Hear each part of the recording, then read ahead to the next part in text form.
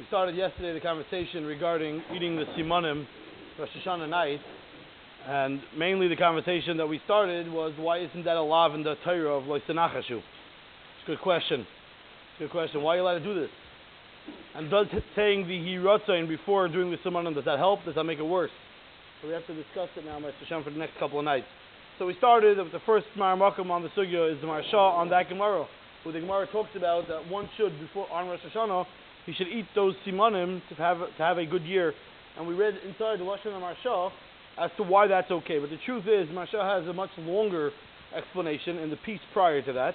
And we're not going to go through the whole long Marsha because of time, but we'll just take out excerpts of that Marsha. The Yesod of the Marsha is a very fascinating idea. That there is no nichush if it's something which is a siman tov. Nichush is only if something is a siman ra.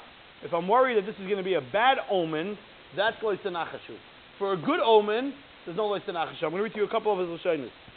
Me'ayidua, we know, ki hatoiv hu ba mimenu yizbarach baruch hu, all good comes from HaKadosh Baruch Hu, aval hara eino yored ben hashemayim.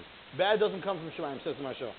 Aval avoino shel adam hu mesalak midas tuva yizbarach baruch hu. What happens is when a person does something bad that takes away HaKadosh Baruch Hu's right, want to do good, an ability, so to speak, to do good. It's your averus that caused that there should be a blockage.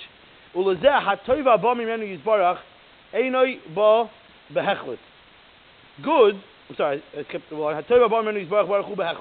when it's good, it's good. It's definite. You could bank on it. You could bet your last dollar on it. But bad doesn't have to be. That could change. The Nafis wasn't worried about Kishuv because he had so many Chusim. That means a person could do tshuva, and whatever is bad is supposed to happen can be changed. Skipping a couple of lines. So if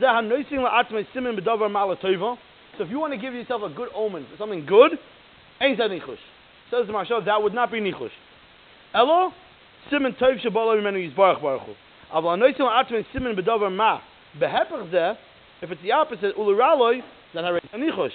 Shetoyle sheyavei behechlut, because you're showing as if you believe that this is gonna happen. Ve'enikein the berach mishemaya efshe sheishtana. And therefore the Marsha holds, and you can look, it's a long Marsha. Marsha holds that you're allowed to do nichush for a davar tov. Davar tov is okay. I'll give you an example. We all do. Besides for Rosh Hashanah night.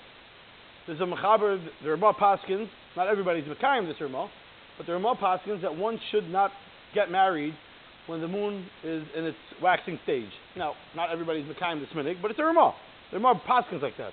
Why? Because it's not a siman tov that the marriage shouldn't be when the moon is on its way down. It should only be on its way up. So anybody that knows that Hasidim are makbid on this. To what point? Chav, Chafal, Chavez, depending on Menagim and Klal Yisrael. And in the Litvish world, they're not makbid on it. But how are you allowed to be makbid on it? Why isn't that nichush? The answer is the same answer as the Marsha. Because if it's something good, like I want to have a good simon for my marriage, it's when the moon is growing or in its full stage, but not when it's in its diminishing stage, it's okay. The Nemukei Yosef, and we'll start with this, and we'll pick up with this Mr. Shem next week. The Nemukei Yosef also says something very similar. In Masechtas Sanhedrin, there's an interesting story. I don't know if the Om knows a little bit of Navi, or the Gemara's version of the Navi, the way it's supposed to be learned, by Yishbi B'Noiv. By show of hands, everybody knows the story of Yishbi B'Noiv when David was captured? No. Okay, so you have what to do Friday night by the Suda. If you know what I'm saying, take out a good Sefer Shmuel and teach it to your children. It's a great story. Open it with Chazal and Masechtas Sanhedrin. So the story goes that Yishbi B'Noiv saw a bird fluttering around and he realized that David's in trouble. And he followed the bird and he found that David was in trouble. That's the long and the short of the story. Asks the Nemukei Yosef on that Gemara, Masechtas Sanhedrin. Va'ava gav the Yishbi B'Noiv amrinon. Da'asa yoino. V'amrinon knesses Yisrael liyoino mitzvah. Shma mina David nachasol b'tayro. How is he able to go based on a bird fluttering and squawking and making noise, chirping? Says Gemara, Hasam lav nachashu. Here's another very important key. D'loi samchi alel legamri. He didn't totally trust it, but he elo simana ba'almu denakitle. He's like, this sounds a little suspicious. Let's follow the bird. Let's see what's going on. Uki hai gav neshari, and that's another heter. Kamoy shenahagu lisa noshem b'milua shalavana l'simen tov. The Nemukei Yosef says Just like we marry women, that was to have the minig. Only to marry women, but bilua when the moon is in its full stage, or when it's growing into its full stage. It's also because it's not like I'm really not, like if I'll get married on Chav Tes, I'm not really that worried. It's just l'simin tov. I'm not totally relying on it. So too over here. So we could say, so far we have two heterim for our Rosh Hashanah night. That we're eating whatever you're eating, right? Apple and honey. Right? So simin tov. Either we can say to Mashal because it's good, or you can say to Mukha Yosef, you don't really believe that if you don't eat the apple and honey, you're going to have a miserable year. It's just, I'm trusting in it. It's a nice thing also. So that's heter number 2. So we have to realize, when we sit down and we do this, and this is minig, halacha brought down in Shulchan Aruch, that we do it, let's realize what's the heterim. So far we came up with 2 heterim, but it doesn't help us yet to know exactly fully why and how we do it.